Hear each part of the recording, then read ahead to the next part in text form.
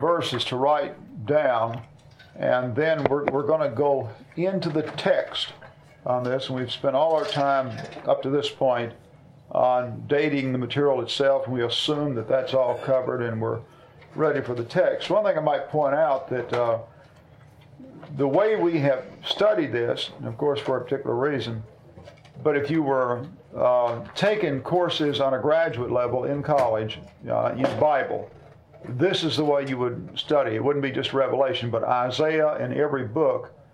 You would spend half your time, the quarter, studying the background on the book and the evidence behind it and the authenticity and the various arguments on the dating and things of that before you get into the text. And so we've studied it from that standpoint. With Revelation, you don't really have a lot of choice because of, on one hand, the figurative language, and then on the other hand, the fact that there has been various interpretations, and that have circulated, and different things that people have in their mind, and some things that I personally believe are absolutely false. And so that's necessitated a lot of study and background on it.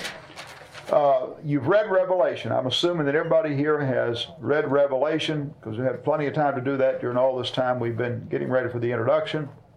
You know that it is highly figurative. A lot of figurative language.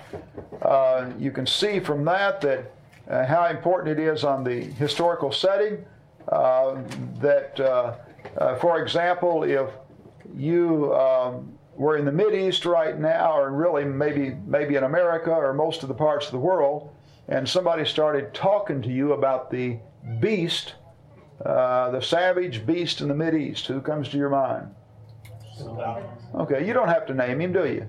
And you just and the Kurds, I bet, have got a few good names for him that's just as bad or worse than that. And if you were in somewhere between 1940 and 1945, and we were talking about the beast of Europe, nobody has any problem there, do you? Okay, Hitler. And if you were in Russia right around that time or a little before, it may be Stalin. And so it is that whatever period of time, so what I'm saying there, this beast, for example, that you read about in Revelation, was no problem whatsoever to the original readers. They didn't have any problem at all with it. Many of the concepts that you and I read and ponder on and dwell on, I really don't believe that the original readers had any problem whatsoever, because they were living that history. They knew who was in power. They knew who was about to go to war. They knew about the famines and the earthquakes, etc. And not only this, as we pointed out, they also knew the Old Testament Scriptures. That was their Bible. And they were familiar with all the various things that were taking place at that time through the apostles. And another thing that Wallace brings out that I think is good to mention also, in fact, a number of the commentators do, you're at a time when there are people in the churches with these miraculous gifts, the gift of wisdom, the gift of knowledge, the gift of discernment, etc. The New Testament is in the process of being written. How much that played in the initial interpretation and everything to these people, you and I can only speculate on. So here we sit 2,000 years later, reading a very highly figurative book. And so what we've done is put it in a period of history. Now, having put it in that period of history, what we're going to do is then interpret it in light of the events of that period. And we noted already that one of the reasons that so many scholars all through the centuries, despite anything from an external source outside the New Testament, despite that so many of them had put Revelation in this time frame, is because it fits like a glove the events that we know took place at that time, where we have Nero in Rome from 54 to 68 A.D. Nero will go to his death by committing suicide. He was the first Roman persecutor of Christians and the most savage Roman persecutor of Christians. And we've already documented that there's nothing about Domitian that would even compare with Nero as a persecutor or as somebody that is of the beastly character. And so we have Rome at this time with Nero on the throne, And about 64 is when the severe persecution of Christians start. And we learn that Rome during that time had a burning to take place. Nero used Christians for a scapegoat and began to torture them and put them away, put to death in every imaginable way. All right, at this same time now, the Jews are a persecuting force against the Christians. And the Jews have, let's look at what they've done now. They've, all through their history, this is something that really, it took a while to settle in my mind as I studied the Old Testament and looked at it through the years, that all through history, the majority of the Jews did not walk with God. It was always a remnant and a small percentage. Remember Jesus' Sermon on the Mount? Blessed are you when you're persecuted, for you're like the prophets before you. All the prophets were persecuted. They persecuted the prophets, they killed John the Baptist, they execute their Messiah, they kill all the apostles. Look at Paul before he was converted. So these people have fought. The way of fleshly Israel has fought the way of God all the way through. So they are persecuting the Christians, and then Nero gets in on the act, and he really goes at it. And so in 64, we've got the Jews, and then we've got Nero persecuting the Christians. But then something happens. Nero, as a result of being so wicked and so terrible, there's a lot of instability within Rome. And there begins to be some discord and some word about nations rising up against Rome and people in Rome becoming more rebellious. In fact, it gets so bad that Nero will commit suicide in 66. In other words, obviously he feels his time is up. In 68, I should say, when he commits suicide. Well, somewhere in that 66, 67 category, Israel looked at the situation. And Christianity was getting it socked to them by Rome. The Jews had been socking it to them. Rome looked very weak at this time. And so Israel rebels against Rome. The prostitute, the harlot of Revelation, the once faithful city, now an ungodly reprobate, the city where the Lord was crucified and where so many prophets were killed and has led the persecution of so many of God's people all through the years, rebels against the beast. Revelation depicts the Judaism as the woman riding the beast. And John stands in amazement at what he sees. And then, after riding the beast and after really taking its toll on God's people, the Christians, along with the beast has about all he can take of the woman.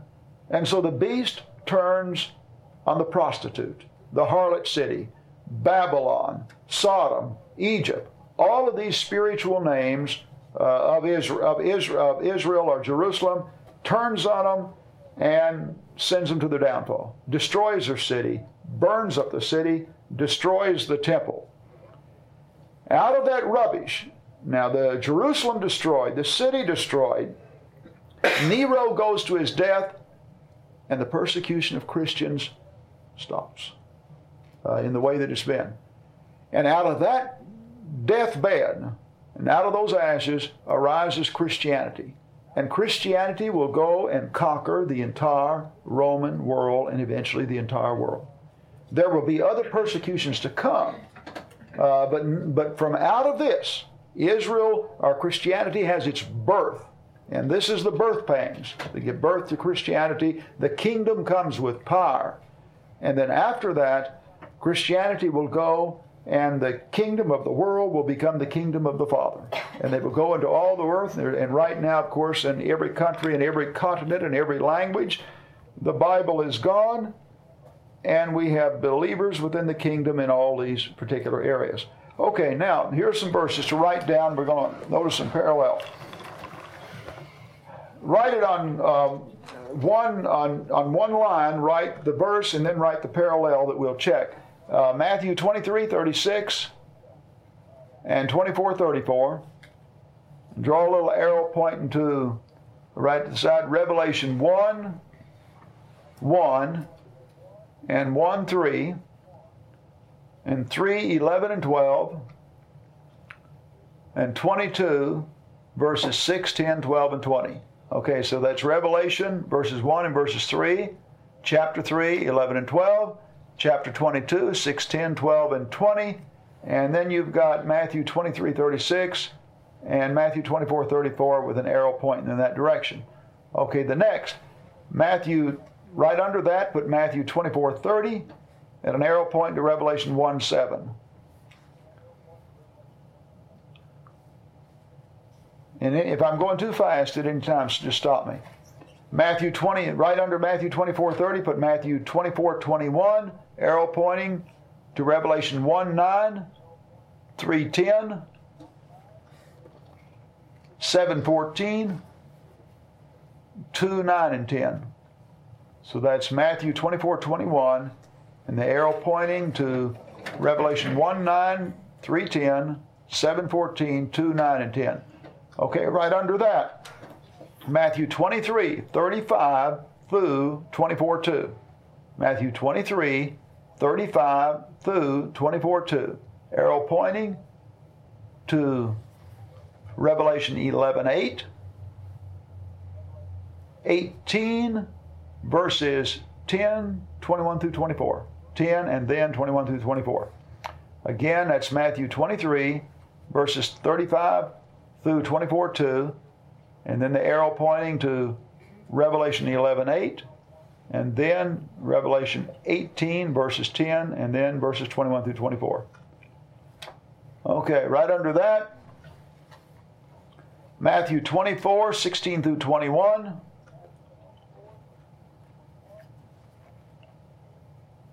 Arrow pointing, Revelation 12, 6.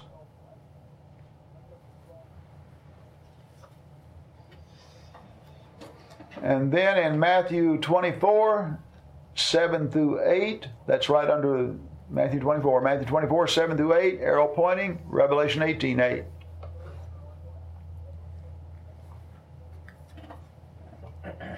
Right under that, Matthew 24, 31, arrow pointing, Revelation 11, 15. And then right under that, Matthew 22,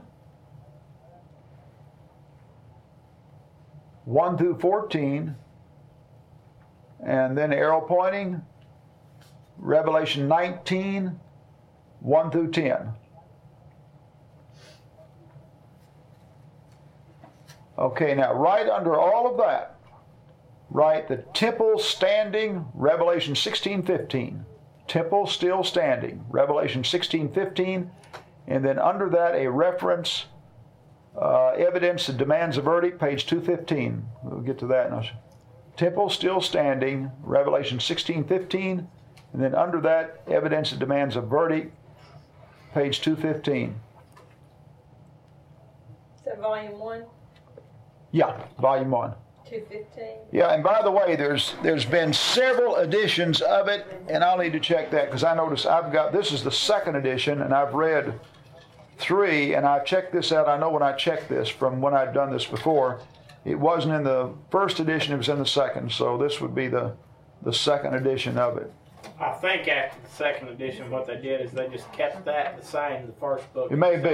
It's a smaller, they condensed it, made it the same material, but they made it smaller print. Yeah. So it would be in the first one, but on a different page.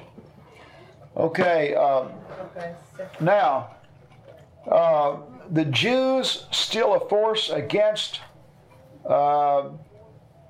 Revelation 2, 9 and 10, and Revelation 3, 9 and 10. And then the Jews still against Revelation 2, 9 and 10, and Revelation 3, 9 and 10. Jews still against? Uh-huh. Still a force against Christians. Okay. 2, 9, and 10 and what? Uh-huh. And 3, 9 and 10. In other words, after the destruction of Jerusalem, the Jews were never a force against Christianity. And when Revelation is written, they were. And then the true Jew has always been Romans 8:28 and following, and John 8:39 through 49. Romans 8:28 following, and then John 8:39 through 49, the true Jew. Say that again. You lost All right. me. True Jew is. All right, the Jews still a force against, Revelation 2, 9, and 10, and Revelation 3, 9, and 10. The true Jew, Romans 2:28 and following. I just got 2:28 and dash. And then John 8:39 through 49. Is it 228 or 828? Yeah, this. 8:20. 2:28, Oh, 2:28? 2:28 and following. You gave 8 the first time. Change it to 7. Romans 2. Romans 2:28 and following. What's the true Jew mean? And I said John 8:39 through 49. Okay. Okay, now, Romans 2 and John 8. now in Revelation now, the introduction, chapters 1 through 3. Introduction, chapters 1 through 3. And when you read it, and you'll see it, it'll fall in introduction, chapters 1 through 3. And then we have 2 series of visions. Chapters 4 through 11 is a series of vision, and it culminates in chapter 11. And chapters 12 through 19 is a series of visions, and it'll culminate. In chapter 11, those series of visions will culminate in the great city where the Lord was crucified, and which is being spiritually identified with these terms. In chapter 12 through 19, that series of visions will culminate in the destruction and downfall of Babylon that had been responsible for the death of so many Christians. Now, so far as the 2 series of visions, and yet I'm saying that each series of vision is talking about the downfall of Jerusalem and Israel. And yet it's one whole series, and then it repeats it, another series, just using different figurative language.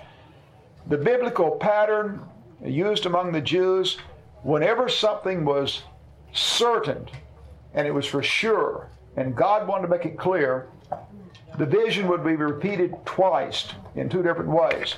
And there's no better example than Genesis 41. And you can have Genesis 41 in verse 25 and verse 32. Remember, Pharaoh saw 2 visions. One, the cows come up. Yeah. And then after that, it was the ears of corn.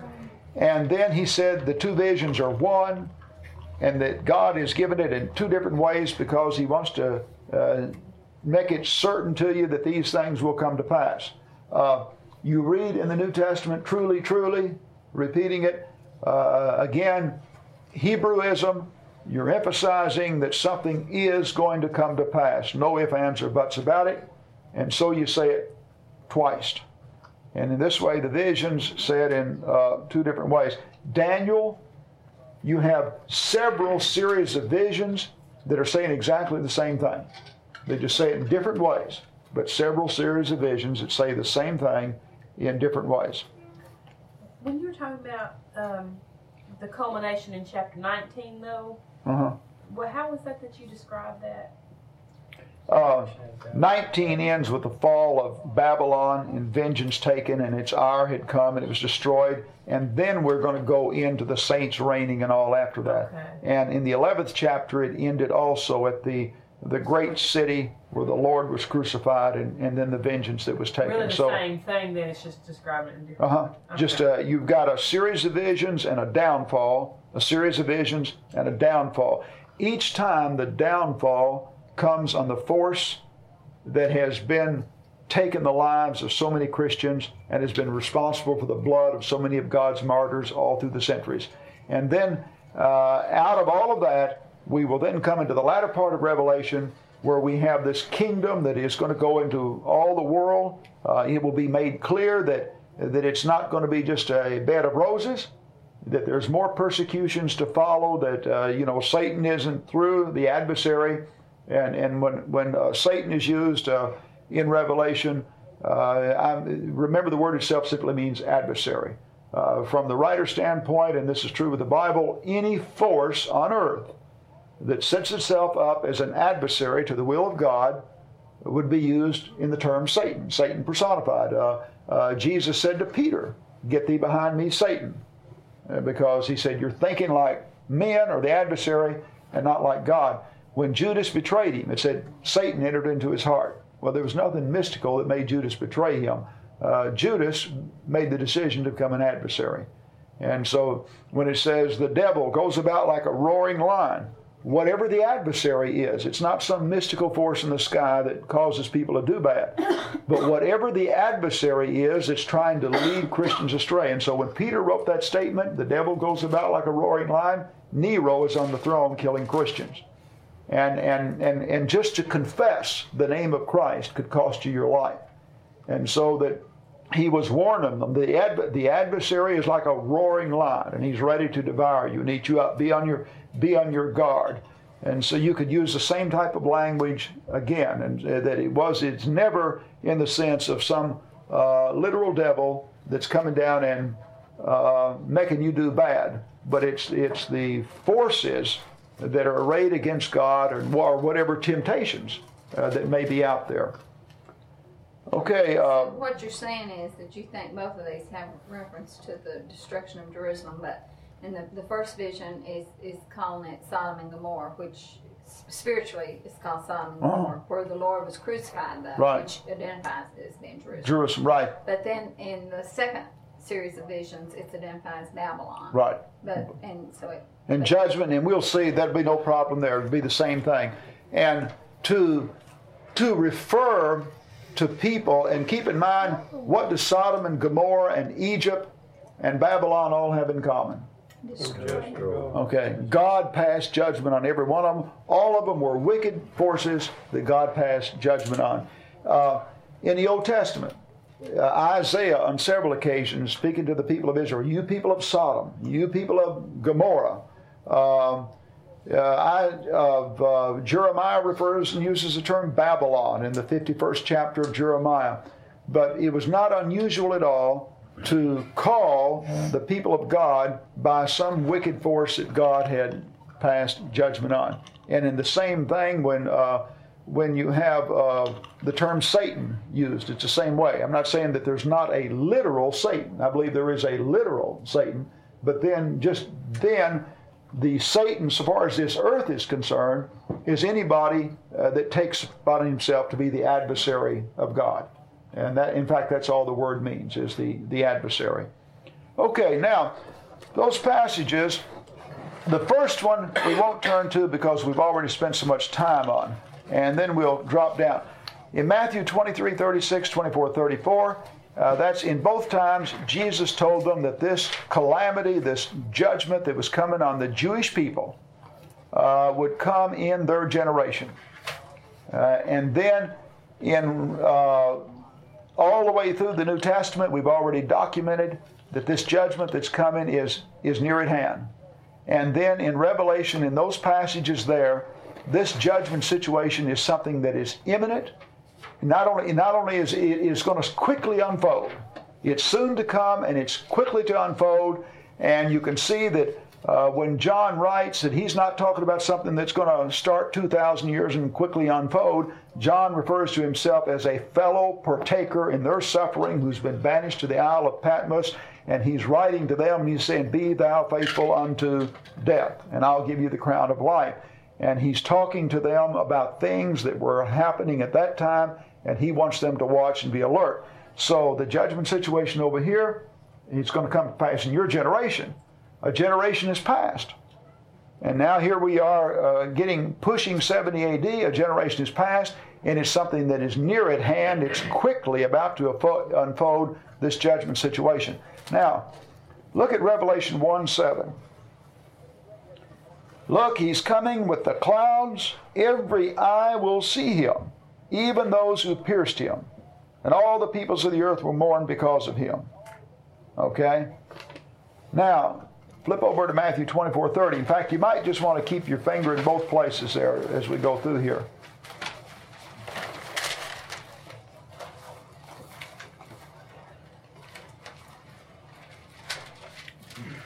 Uh, 24:30. Barbara, you want to read that, please?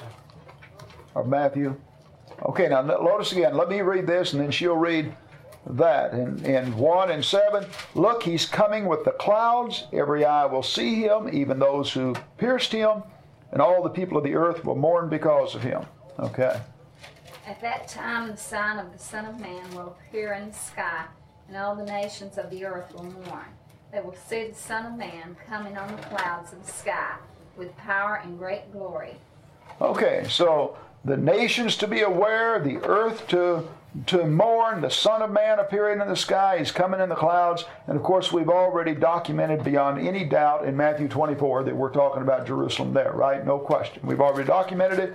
Here in Revelation, this is the way he's referred to this. He's coming in the clouds. Every eye will see him, even those who pierced him.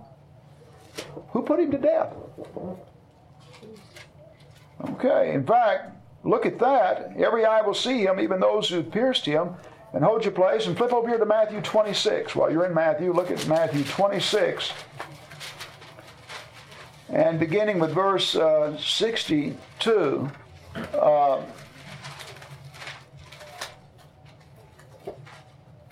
Read that. Let's see, Louise, would you 62 through 65? Then the high priest stood up and said to Jesus, "Are you not going to answer? What is this testimony that these men are bringing against you?" But Jesus remained silent. The high priest said to him, "I charge you under oath by the living God. Tell us if you are the Christ, the Son of God." "Yes, it is as you say, Jesus." Jesus replied, "But I say to all of you, in the future you will see the Son of Man sitting at the right hand of the Mighty One, and coming on the clouds of heaven." Then the high priest tore his clothes and said, "He has spoken blasphemy. Why do we need any more witnesses? Look now, you have heard the blasphemy. What do you think?" Okay. Look at this statement here.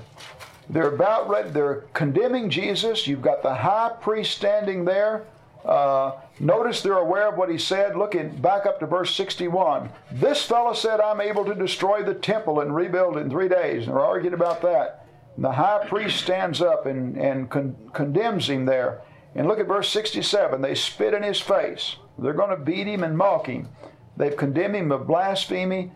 His comment, "I say to you," verse 64, "in the future, you," speaking to these people that were doing that, "you will see the Son of Man sitting at the right hand of the Mighty One and coming in the clouds of heaven." And so over here, the statement paralleled with Matthew 24:30 on the destruction of Jerusalem, he will come with the clouds, every eye will see him, even those who pierced him. Again, it's aimed at those who specifically killed him. And they were the ones that killed him. Okay, now look at Matthew 24:21.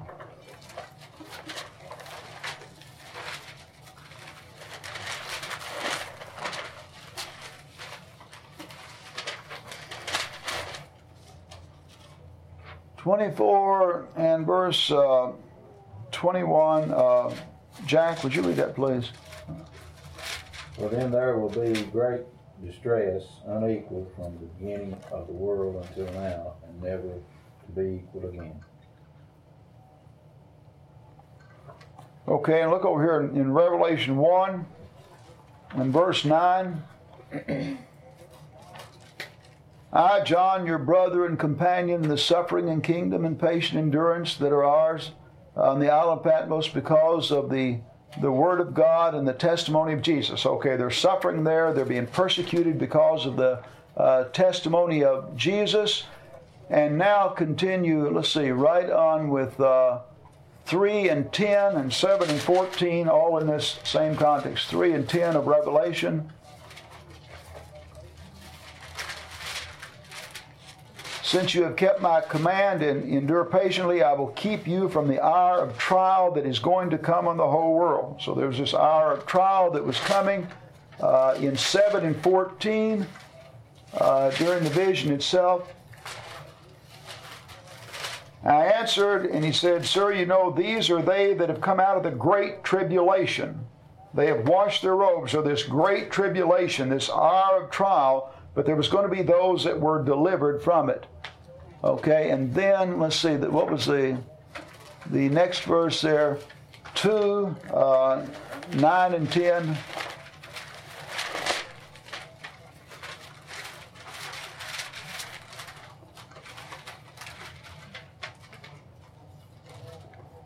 Okay, let's see, verses 9 and 10.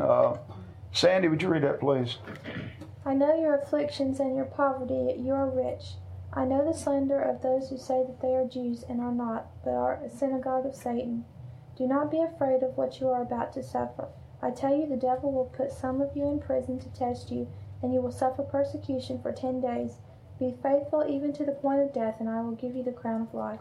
All right, a good example, by the way, on the devil there. Obviously, the literal devil wasn't going to come down and put anybody in jail. But some of them were going to go to jail, and the devil given credit for it. Again, what we're seeing is that this judgment, when he refers to the judgment in Jerusalem in Matthew 24, he refers to it as this great tribulation, this great distress. I'm saying that all through Revelation, you have this great tribulation, this great distress, and there's going to be severe persecution. There's going to be people go to their death, but yet they're admonished to be thou faithful unto death. Okay, now look at Matthew 24, or I should say, let's look at 23, the next one down, 23 and 35 through 24:2. Mark, would you read that, please? Matthew 23 and verses 35 through 24:2. Ready? Uh-huh. And so upon you will come all the righteous blood that has been shed on earth, from the blood of righteous Abel to the blood of Zacharias, son of Barachiah, whom you murdered between the temple and the altar. I tell you the truth, all this will come upon this generation. O Jerusalem, Jerusalem, you who killed the prophets and stoned those sent to you, how often I have longed to gather your children together as a hen gathers her chicks under her wings, but you were not willing. Look, your house is left to you desolate. For I tell you, you will not see me again until you say, Blessed is he who comes in the name of the Lord. Jesus left the temple and was walking away when his disciples came up to him to call his attention to its buildings. Do you see all these things, he asked? I tell you the truth, not one stone here will be left on another. Every one will be torn down. Okay, now in this, who is judgment being passed on there? Jerusalem. Okay, and it's supposed to happen when? Before that generation. Okay, before that generation. And why is judgment being passed on Jerusalem? Because they're rebellious. Okay, and they have Killed the prophets. And look at verse 35. Upon you will come all the righteous blood that has been shed on earth from Abel. In the Hebrew Old Testament, in the way they arranged the books, Abel, like in our Old Testament, was the first righteous man to be killed. Zechariah was the last. In other words, that they arranged their books a little bit different than we do, and Zechariah is historically in the Old Bible, from the Jewish standpoint, the last righteous person to be killed. And of course, they was using the Greek Septuagint. And so, all of these righteous people, he said, it's going to be required on this generation, and so it's for killing those people. Okay, now, look over here to Revelation 11 as we culminate the first series of visions.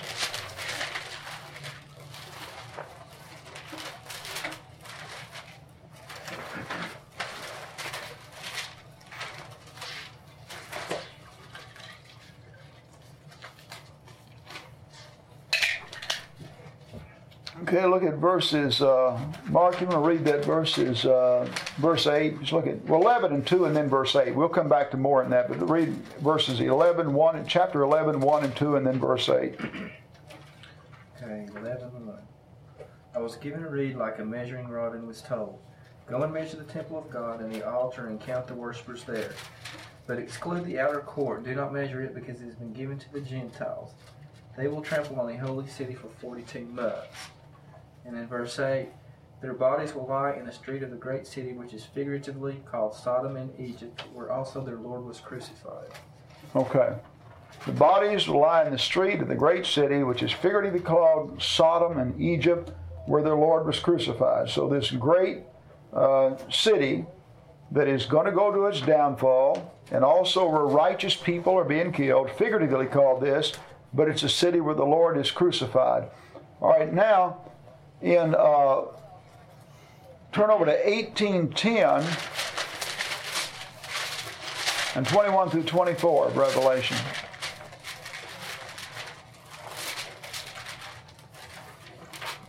Okay, you can see in 18 in verse 2, fallen, fallen is Babylon the Great. And then look at verse 10, terrified at the moment they will stand, woe, woe, the great city, O Babylon, city of power, in 1 hour doom has come. Okay, now look at this same chapter. What are we talking about here in verse 21 through 24?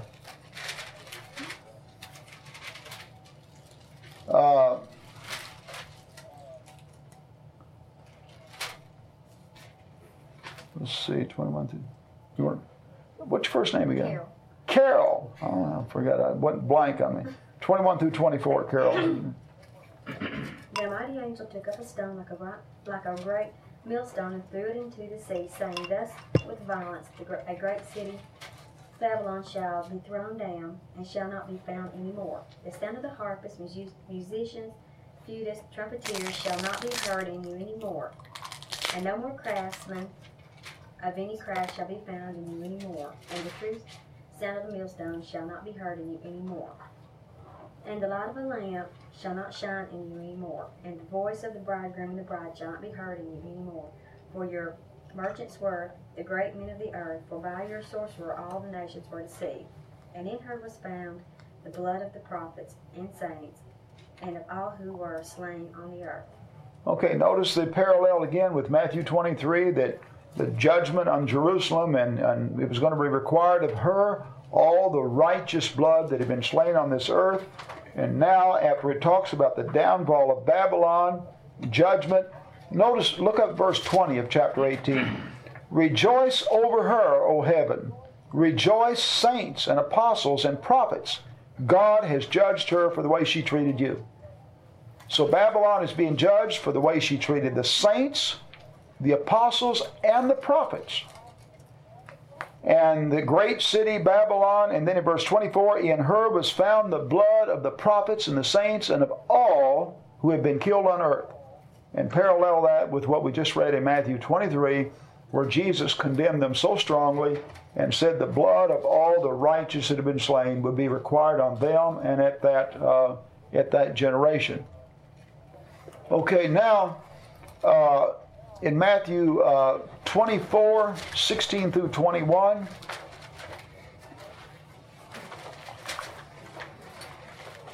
Christy, would you read that, please? Then let those who are in Judea flee to the mountains. Let him who is on the housetop not come down to take anything out of the house. And let him who is in the field not go back to get his clothes. But woe to those who are pregnant and to those who are nursing babies in those days. And pray that your flight may not be in the winter or on the Sabbath.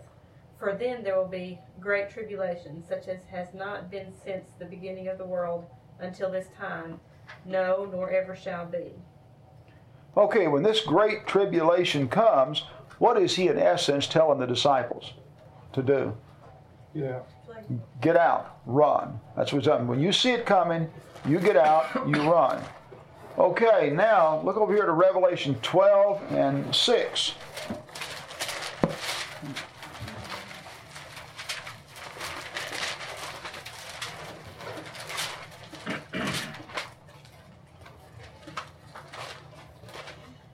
Here we have the woman and the dragon, and then notice what happens here in verse 6.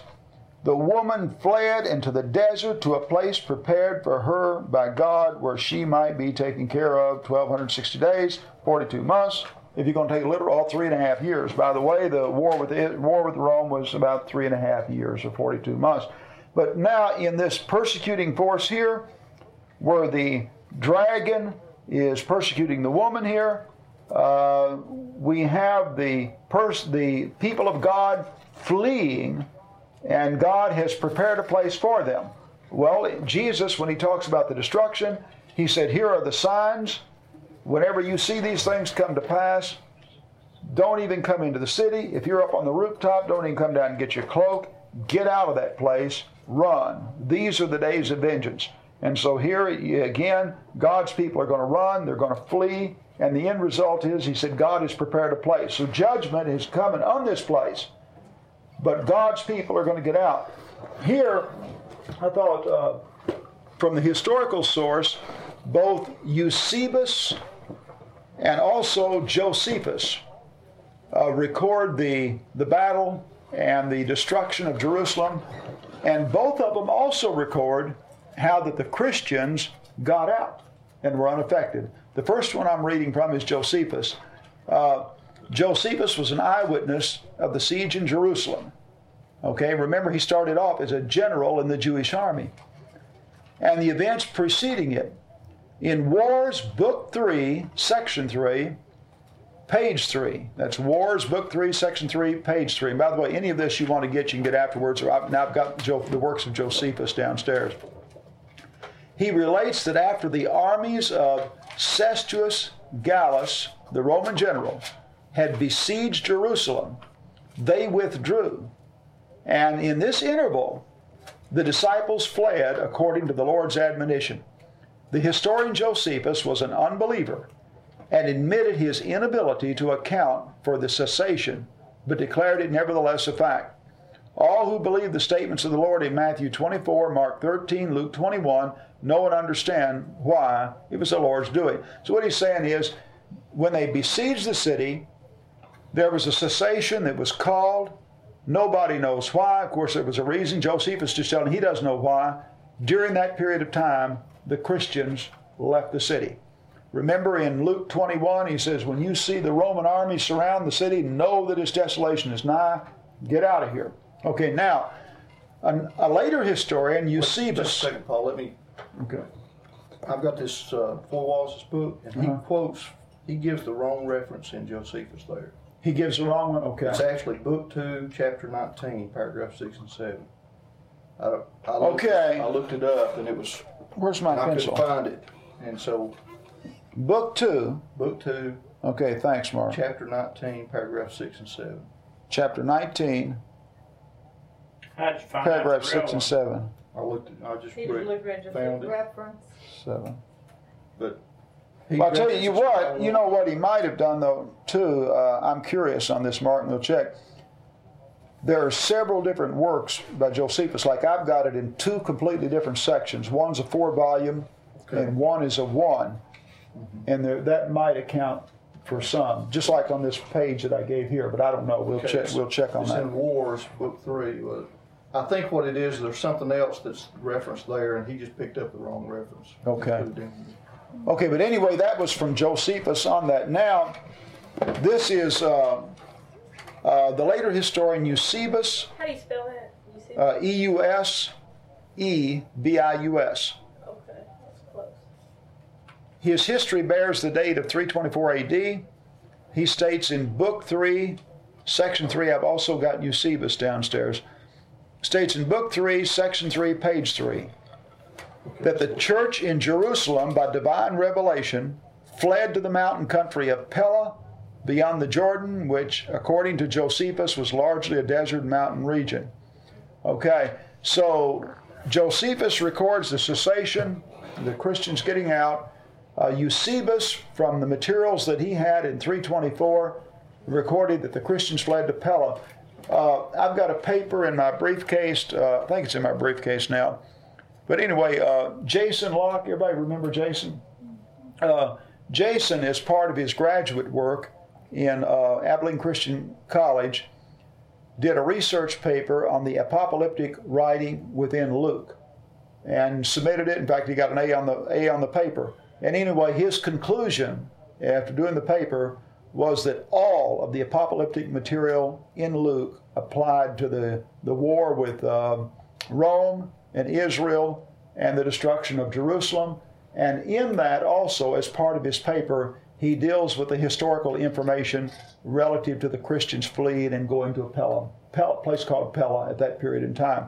So again, what we're saying is that Jesus, remember we said that in Thessalonians, like when it talks about the Lord's coming as a thief in the night, you don't know the day and all. But we note if you read the whole context, it makes a statement in 1 Thessalonians 5 that it will not come to you like a thief in the night, but it'll be for the unbelievers. But he made it clear that you have these signs and you'll be able to get out. So for the Jews who didn't believe, it was like a thief in the night. They thought things were going good and it would go to their destruction. But to the Christians, they would get out. So Jesus gave them the signs, they get out. Well, all I'm saying in this, in Revelation, we have this series of visions where we have a persecuting force, and it culminates in this city where the Lord was crucified. Then we have another series that's going to culminate in chapter 19. And in that series we have judgment on this city again, a figurative term, Babylon, being used. But it's a place where the Lord's people have been killed, all the saints' blood has been shed. And we see in the process of this series, in the 12th chapter, the 6th verse, that while the persecuting force against the Christians was themselves being attacked by this beast or dragon, that God's people fled and escaped the process. And it refers to it as a place prepared by God. Well, the way it was prepared is they simply had the signs, and when they encompassed the city and they lifted the siege for a period of time, the Christians simply took it and got out. And so literally thousands upon thousands of Jews died, but no believers died in the city. So Rome surrounded the city, but then they let people out for a time. Well, they lifted the siege. Well, Cestus Gallus was the one that surrounded it the first time, and Josephus says that he could have took the city with no problem. The people were ready to surrender to him, but that for some reason, he says, for no reason in the world, Cestus Gallus thought that he didn't have a big enough army. So he just lifted the siege and left. He just left. Yeah, and Josephus says that if he knew what the people were saying inside the city, he would have just marched in and the people would have opened the door, flung the doors open, and let him walk in. But he didn't know that. And so he left. And then during that period of time, the Christians were... It's amazing when you read what Josephus says about that. Yeah, it's interesting in reading Josephus. When you read Matthew 24 and all that material, you just can't miss it, can you? Mm-hmm. And you got to keep in mind, Josephus is a Jew who never became a Christian. And he writes as a historian. The only thing that I've read that is parallels it in being amazing is when the Babylonians were defeated by Medo-Persia and fulfilled all of that prophecy, and then to go back and read the historical record that's there from the Babylonians and the Medo-Persians, and to see how perfectly that parallels what had been written by the Jewish prophets. Okay, that was, let's see, where was we down to? Revelation 12:6. Okay, Matthew 24:7 and 8.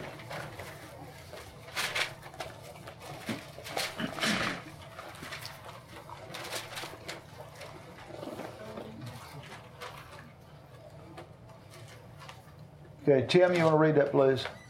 For nation will rise against nation, and kingdom against kingdom.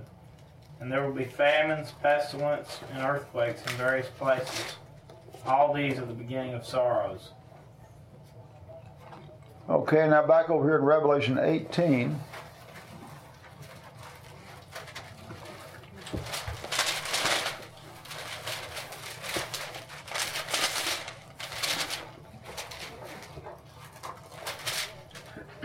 Okay, therefore in one day the plagues will overtake her, death and mourning and famine. She will be consumed by fire, for mighty is the Lord God who judges her.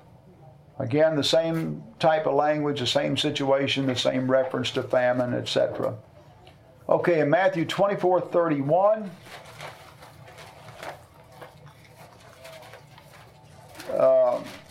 John, would you read that, please? 24:31. And he will send forth his angels with a great trumpet. And they will gather together his elect from the four winds, from one end of the sky to the other. Okay, now notice this is after the judgment on the city of Jerusalem. Okay? The judgment is taking place, and he will send his angels with a loud trumpet call, and they will gather his elect from the four winds, from one end of the heaven to the other. Okay, now look at this over here in Revelation 11:15. After that judgment situation, the first series. Okay, John, would you read that, please? 11:15. And the seventh angel sounded, and there arose loud voices in heaven, saying, The kingdom of the world hath become the kingdom of our Lord, and of his Christ, and he will reign forever and ever. Okay, notice again, over here, the trumpet of the angel, and then he gathers his elect from four winds under heaven in Matthew 24. Over here, after we culminate this first series, the angel sounds his trumpet, and then instead of the word over there, he'll gather his elect from the four winds of the heaven. It says the kingdom of the world has become the kingdom of our Lord and his Christ. He will reign forever and ever. What will happen is that after this big event, Christianity will go out vindicated into the entire world. In other words, the gathering of the elect was simply the preaching of the gospel and the thousands upon thousands of people that would respond to it as God's kingdom spread here on this earth. Okay, now turn to Matthew 22, 1 through 14.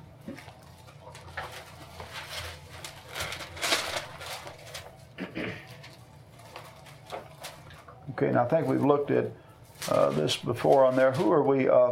Annette? That's okay. Huh? I don't read loud.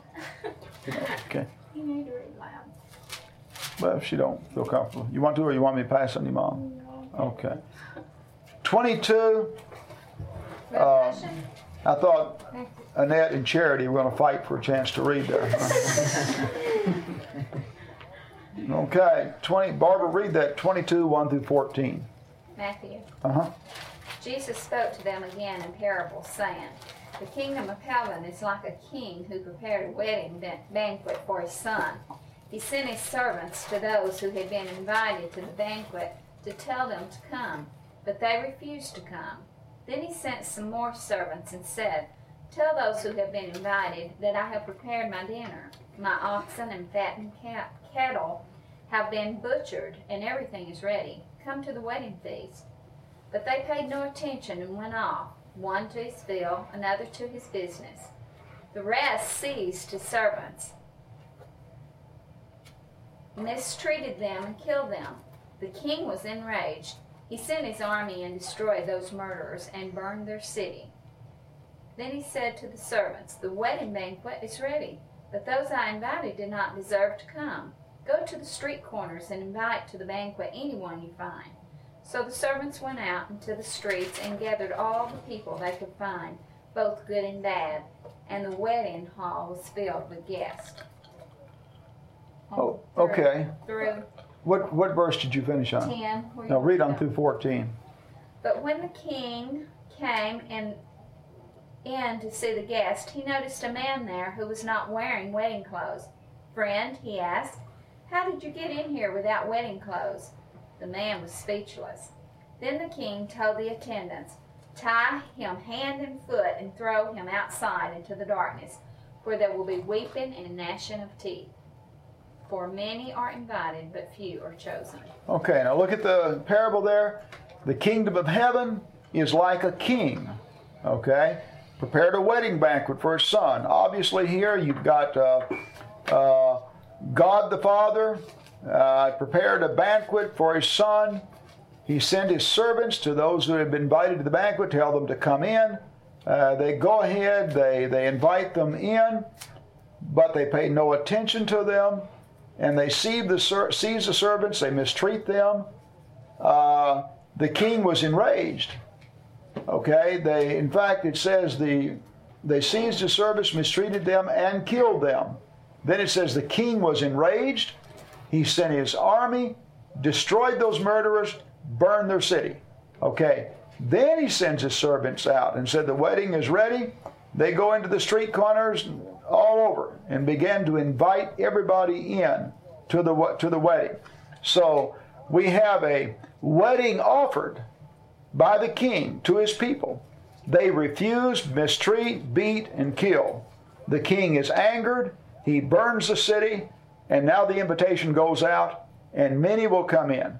And then, of course, the parable goes on down that there's some from this first apparently wanted in, and it was too late. There would be weeping. In other words, once they were sealed in that city, that was too late. Weeping and wailing and gnashing of teeth. Now come over here to look at the 19th chapter of Revelation, as he has culminated here with the fall of Babylon in the 18th chapter. And then look at that, Revelation 19, 1 through 10. Okay, Louise? Pardon me, flip that light up behind you. I just got thinking it was dark. No, that over there. Right. Yeah, that's better. 1 through 10. Uh-huh. After this I heard what sounded like the roar of a great multitude in heaven shouting, Hallelujah! Salvation and glory and power belong to our God. For true and just are his judgments. He has condemned the great prostitute who corrupted the earth by her adulteries. He has avenged on her the blood of his servants. And again they shouted, Hallelujah! The smoke from her goes up forever and ever. The 24 elders and the 4 living creatures fell down and worshiped God who was seated on the throne, and they cried, Amen, Hallelujah. Then a voice came from the throne saying, Praise our God, all you his servants, you who fear him, both great, small and great. Then I heard what sounded like a great multitude, like the roar of a rushing water, and like peals of thunder shouting, Hallelujah, for our Lord God Almighty reigns. Let us rejoice and be glad and give him glory. For the wedding of the Lamb has come, and his bride has made herself ready. Fine linen, bright and clean, was given her to wear. Fine linen stands for the righteous acts of the saints. Then the angel said to me, Write, blessed are those who are invited to the wedding supper of the Lamb. And he added, These are the true words of God. At this I fell down at his feet to worship him. But he said to me, Do not do it. I am a fellow servant with you and with your brothers who hold to the testimony of Jesus. Worship God, for the testimony of Jesus is the spirit of prophecy.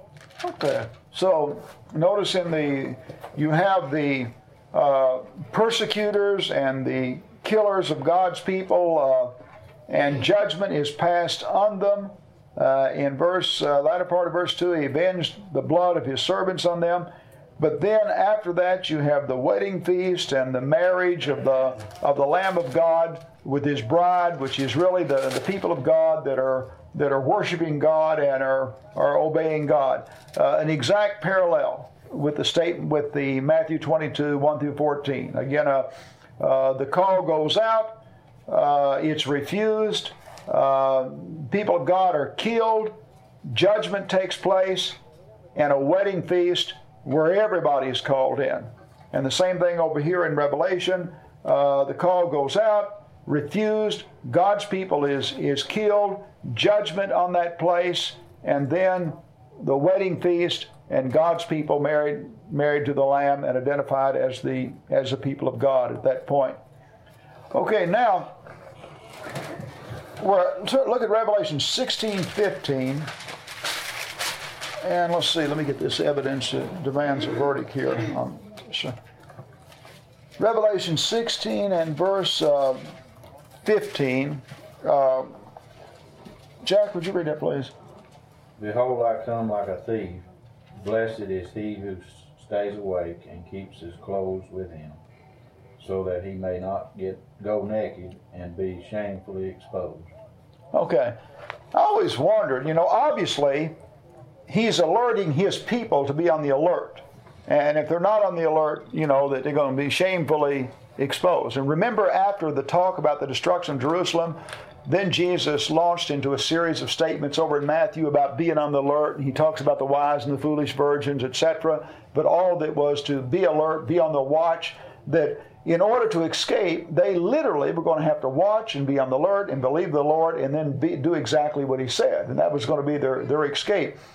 Well, in this passage here, in verse 15, he says, I come like a thief. Blessed is he who sits awake, keeps his clothes with him, so that he may not go naked and shamefully exposed. In Evidence Demands a Verdict, he's quoting from Alfred Edersheim, and I've got Edersheim's book on the life and times of the Messiah. Alfred Edersheim gives us this description of the tight discipline under which the temple police worked. During the night, the captain of the temple made his rounds. On his approach, the guards had to rise and salute him in a particular manner. Any guard found asleep when on duty was beaten, and his garments were set on fire, a punishment, as we know, actually awarded, hence the admonition to us, as it were, the temple guard, blessed is he that watcheth and keepeth his garments. And he refers to Revelation 16 and 15.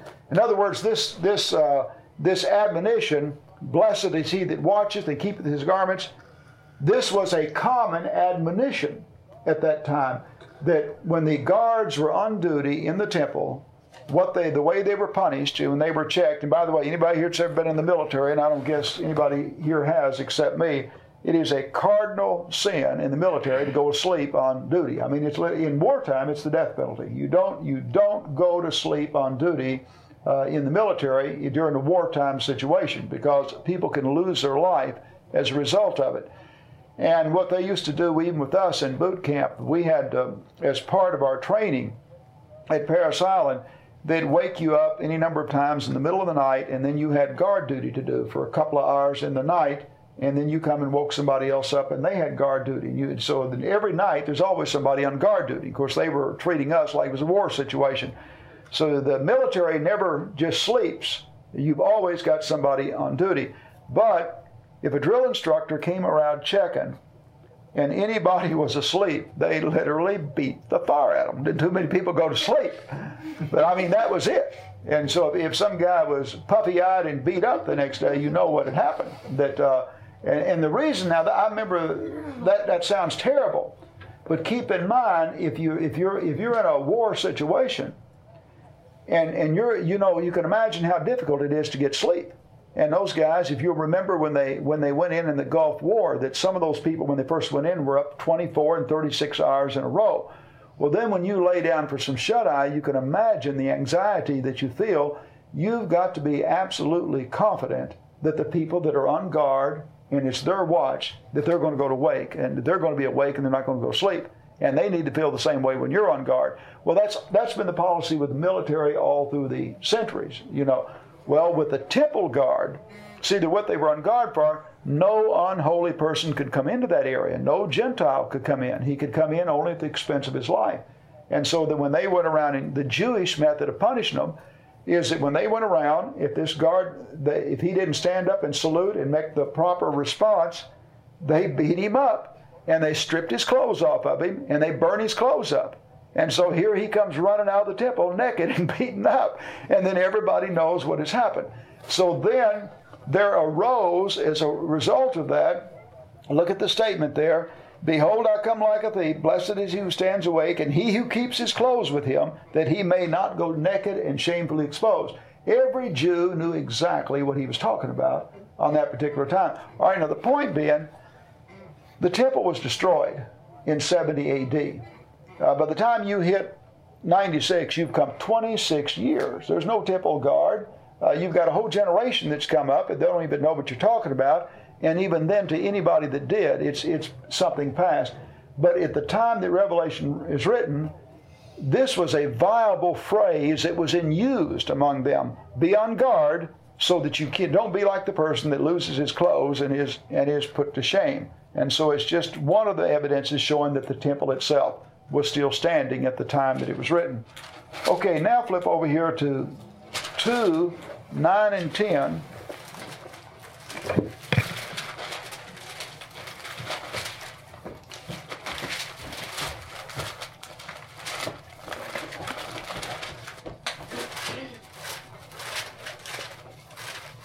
Okay,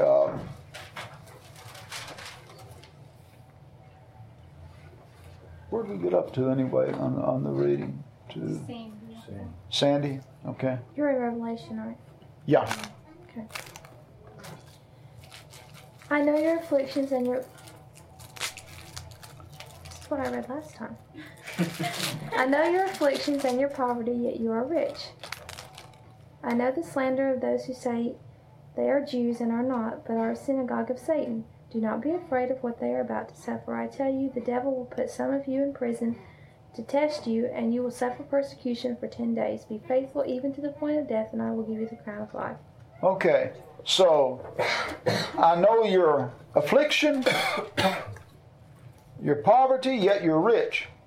I know the slander, and so these people are being afflicted, they're being slandered. They're being slandered by people who say they're Jews, but they're not. Was there any Gentile going to say he was a Jew? By the way, Jew was like nigger to the Gentile. See, the Jews got the name because they were from Judah. And so, as a means of slang, the Gentiles started calling them Jews. And then eventually they accepted it as a name. But that's how it got started. No Gentile, the Gentiles looked down on the Jews. They weren't going to say. Of course, there were some proselytes, I guess. Oh, yeah, but they were Jews. They were. They became Jews. Yeah, they became Jews. I'm saying that there's no Gentile that is going to go around and want people to know that he's a Jew. That they look down. There's no Gentile, no Roman citizen wanting to walk around and say, I'm a Jew. That who say that they are Jews, but they're not. They're of the synagogue of Satan. Do not be afraid of what you're about to suffer. So again, I'm saying that the time that this is written, the Jews were still a persecuting force, and they were in the process of about to suffer at this time. Now look at chapter 3, verses 9 and 10. Chapter 3, verses 9 and 10.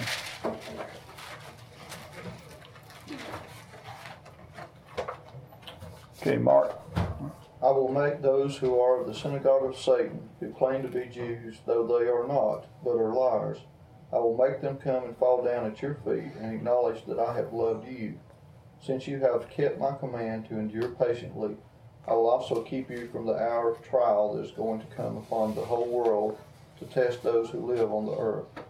Okay, and then I am coming soon. Hold on. Okay, look at the statement now. I will make those who are of the synagogue of Satan, who claim to be Jews, though they are not, but they're liars. I'm going to make them come and fall down at your feet and acknowledge that I've loved you. Now, how would this happen? I mean, you think about it, that these people, they're persecuting the Christians, they're slandering them. He said they claim to be, but they're really not. They're liars. I'll make them fall down at your feet and acknowledge when all of these prophecies that Jesus has uttered comes fulfilled, and Judaism goes down and their temple is destroyed, then they will, in a sense, have fell at their feet, and there will be the acknowledgement that all of those things that they said were false were true. The temple was destroyed, and Jerusalem did fall. All right, now, in the use of the term Jew, and they're referring to themselves as a Jew, look over at Romans 2:28. One among several.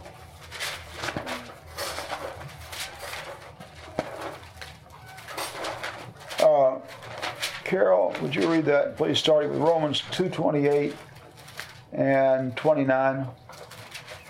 Okay,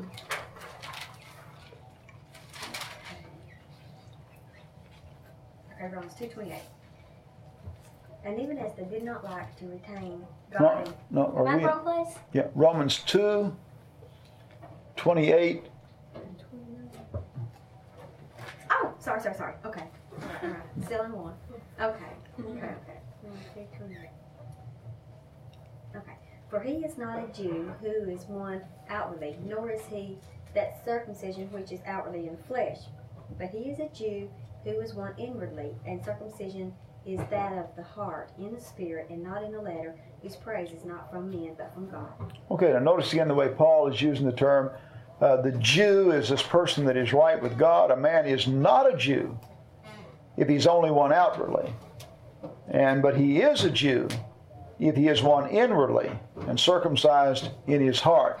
And so over here he's saying these people claim to be Jews, but really they're not. They're of the synagogue of Satan. They're not the people of God. Over here in John the 8th chapter.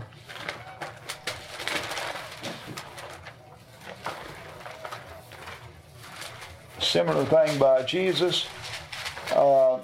John 8 in verse 39 through 49. Christy, would you read that, please?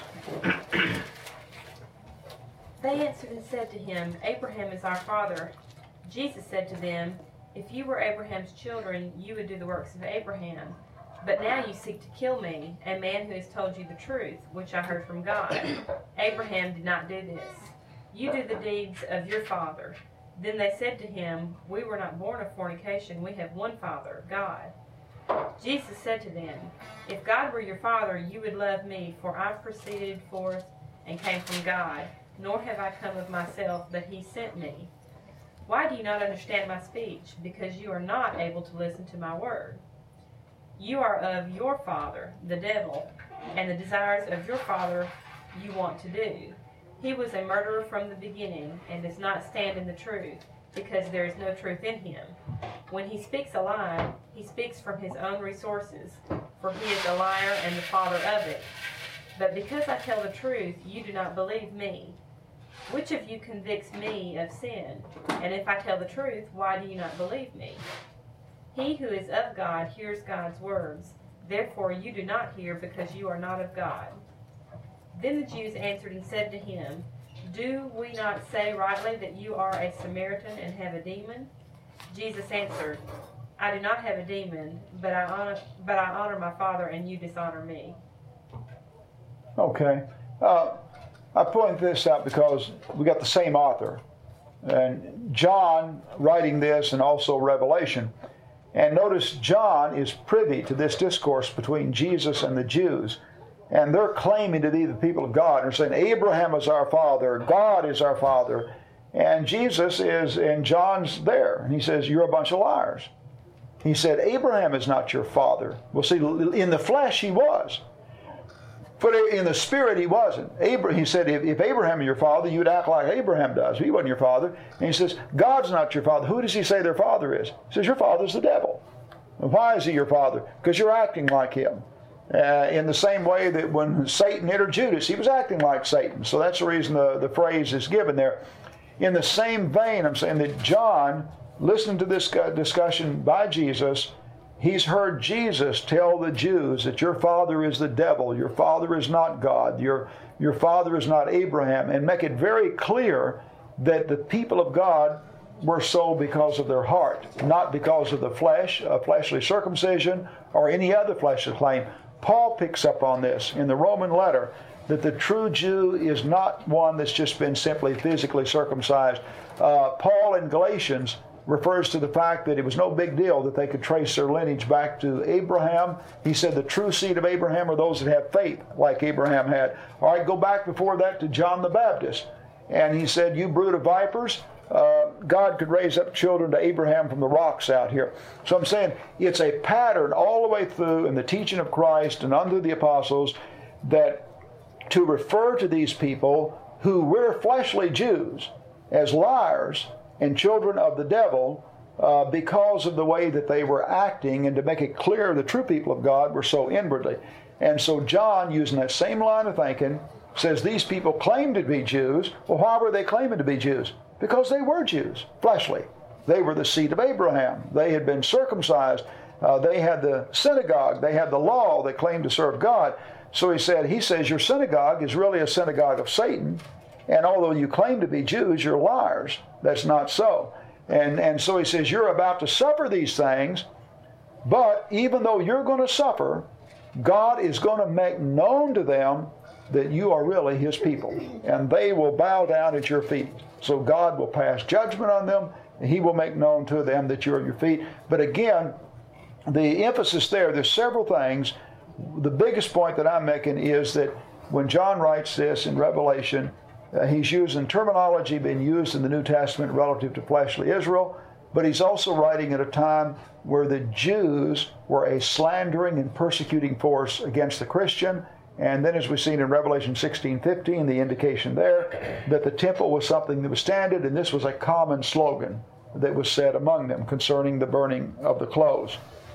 Okay, now, on any of that we've covered, the passages or anything like that. Anybody with any comments or observations? Can I ask a question about Josephus?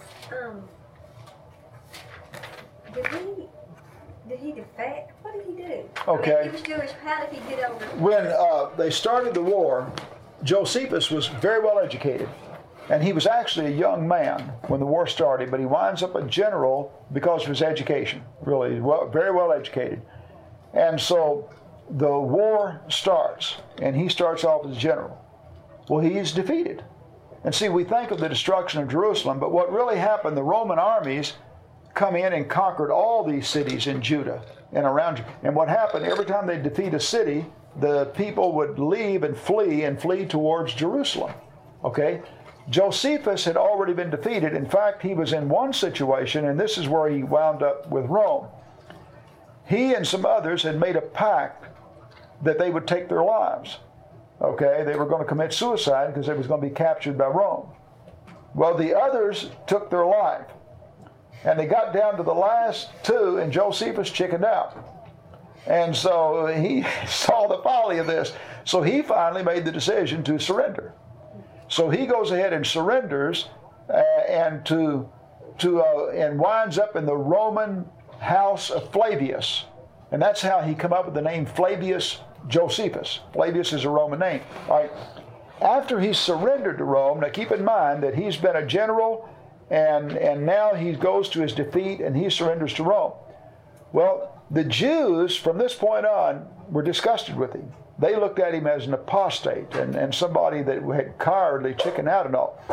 Well, Josephus is still a devout Jew, but Josephus is very intelligent, and he's looked at this situation, and he saw that the Jews cannot win, that they're going just on their zeal, but they cannot win. And as Mark pointed out, he knew that the city couldn't stand.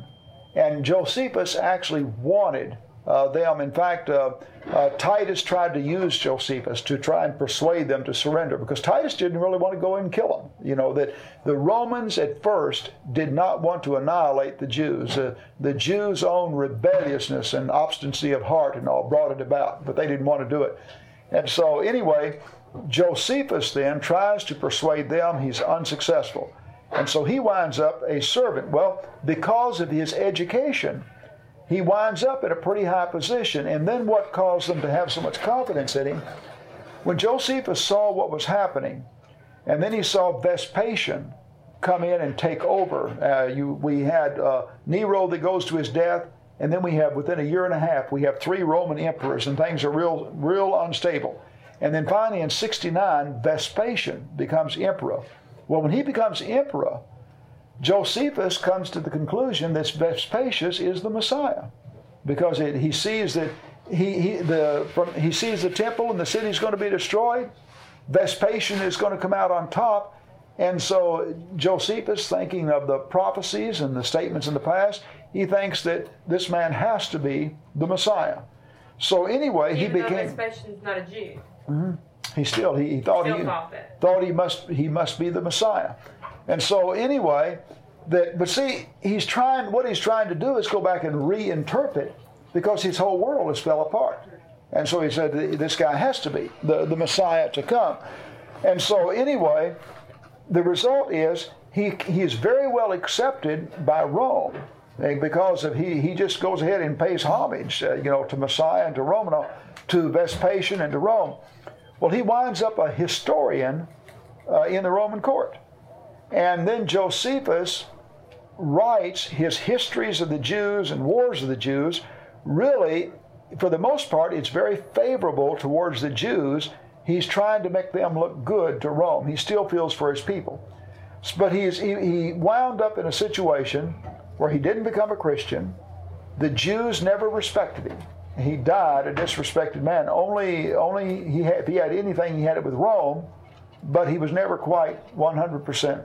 So he winds up somewhat of a lonely individual. In other words, he played politics to save his life, but in the process, it cost him his relationship with Israel. And then he now, under the protection of Rome and with his education, he goes back and writes the history of the Jewish people. And of course, he was involved in this with Jerusalem, and so he writes extensively on, and most of what we know on the fall of Jerusalem and all the events that take place is through the writings of Josephus. But he's such a good witness for us as Christians in this particular area because he is a prejudiced Jew who is literally showing the perfect fulfillment of what the Lord said in the temple and all these areas. Now there's some areas where Christians have quoted Josephus as having made positive statements about Jesus, but I really believe personally that it's not accurate to use it. I think he made a few statements, but I believe the evidence is that Christian interpolators have tampered with his writing in that. I think there's pretty strong evidence there, so I believe it comes across as weak for Christians to use that in evidence. And you'll see, now the other one, Eusebius, that I mentioned, the historian, was a 4th century Christian, and he writes a history going back into the 1st century, but he writes also from a multitude of documents that we really don't even have access to today, some of which we just have parts, but he writes from a lot of documents that we really don't have access to.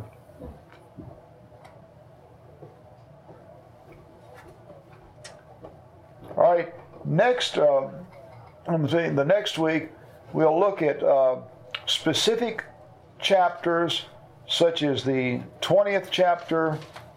We've looked at the 18th, the 17th chapter, and the 13th chapter. So if you want to read that, the 17th, 13th, and 20th chapter, and we'll look specifically at it, the Roman emperors, the beast, etc., and then we'll finish up next week also. I think we can go ahead and finish up with the summation. 2 weeks from now or next week?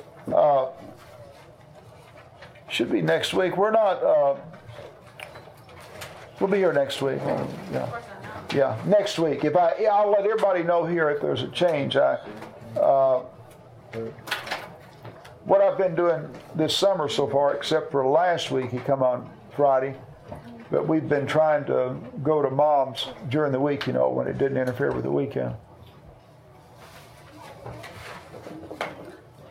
Paul, do you think there's any passages in the Old Testament that deal with the destruction of Jerusalem specifically? Like the last chapter in Isaiah, for example. Is that what it's talking about? I believe that Daniel, the 9th chapter. Okay, and then also Zechariah 13, 14. Remember in Zechariah 13, it's quoted in the Gospels, when they pierce the shepherd, the sheep will flee. Strike the shepherd, the sheep will flee. And then go on into the 14th chapter, and he has the nations gathered against Jerusalem and everything, and then he has the people of God coming out on top. But I believe in Zechariah there, Daniel also. Now, to show that they understood it that way, we go back to their writings, at that particular time. And the reason that they were in such a fervor pitch for the Messiah is because they did interpret that. And of course, they didn't, when it got to the abomination of desolation and everything of that nature, they really limited that entirely to Antigonus, Epiphanes, and those things, and then the rebuilding of it. And then as to what they perceived when it says like on the wing of that, after the Messiah, I really don't know. They're because they would know the possibility of Jerusalem falling because it had failed before. But by the same token, they thought that when the Messiah came, that he would reign forever, from within the city itself. So they were confused about that. Yeah, it's figurative. Well, remember he had told Daniel to seal it up. It's many years in the future, and Daniel almost got sick trying to understand it. So Daniel didn't have a full understanding until it actually unfolded. And when John writes this, some of this is happening and about to happen, but most of this is about to happen. And they won't come to a full understanding of it. In other words, they would understand who the beast was and the force and everything like that. And they would understand that John was saying, you're going to come out victorious. but they wouldn't have a full understanding of every point until it actually unfolded. And it was something that was soon to come to pass, but it really hadn't come to pass at the time. So John himself, we can only speculate as to how much John himself fully understood. And then it all unfolded and it came to pass. Well, do you think that did any of the Jews ever realize that Christ was going to be a spiritual Messiah? I mean, like in the Old Testament, the prophets, or did any of them? Not a one. What about Isaiah? I mean, not a one. Because some of that seems so. Not even the prophets. When you read in Isaiah about the suffering servant and everything, well, the Jew, in fact, the Jew at this time interprets that as a nation of Israel. The suffering servant is Israel. The world is going to be blessed for Israel. Israel has suffered and been beaten down and abused and everything, but in the final analysis, the nations of the earth will be blessed because of Israel.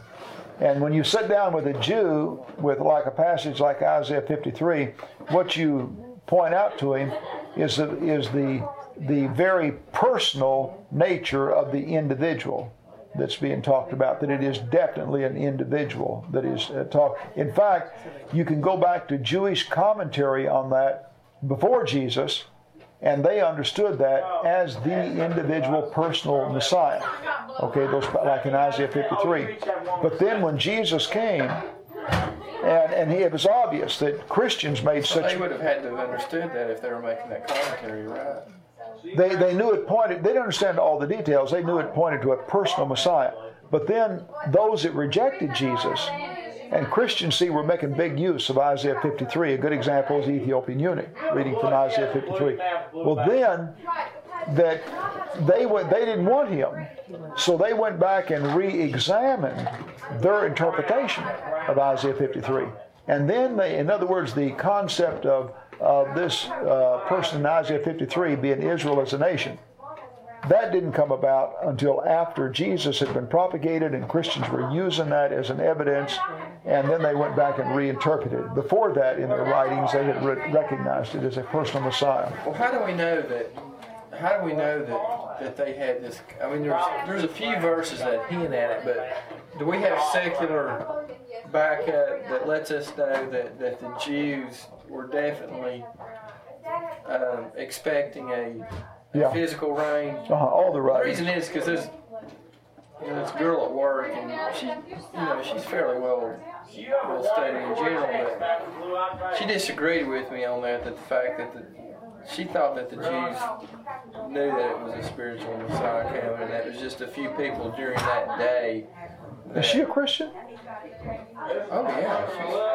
I don't know if she get that because. See, my mouth just dropped when she said it. I thought. I don't know if she would get that because. I thought everybody knew that. Alfred Edersheim, The Life and Times of Jesus the Messiah, the standard in that area, page after page introducing, quoting all these Jewish sources showing that they believed that it was going to be a physical Messiah, a Jew, the son of David. Remember Jesus said to them, whose son will the Messiah be? They said the son of David.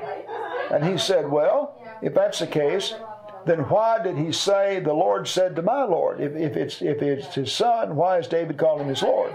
And they said they couldn't answer him, and they walked away. See, they had the Messiah as only the son of David. And he was going to arise like David and be this great Messiah, and they would overthrow. In other words, bringing salvation to them was to overthrow their enemies. And he came to overthrow sin. But to them, it was to overthrow the enemies.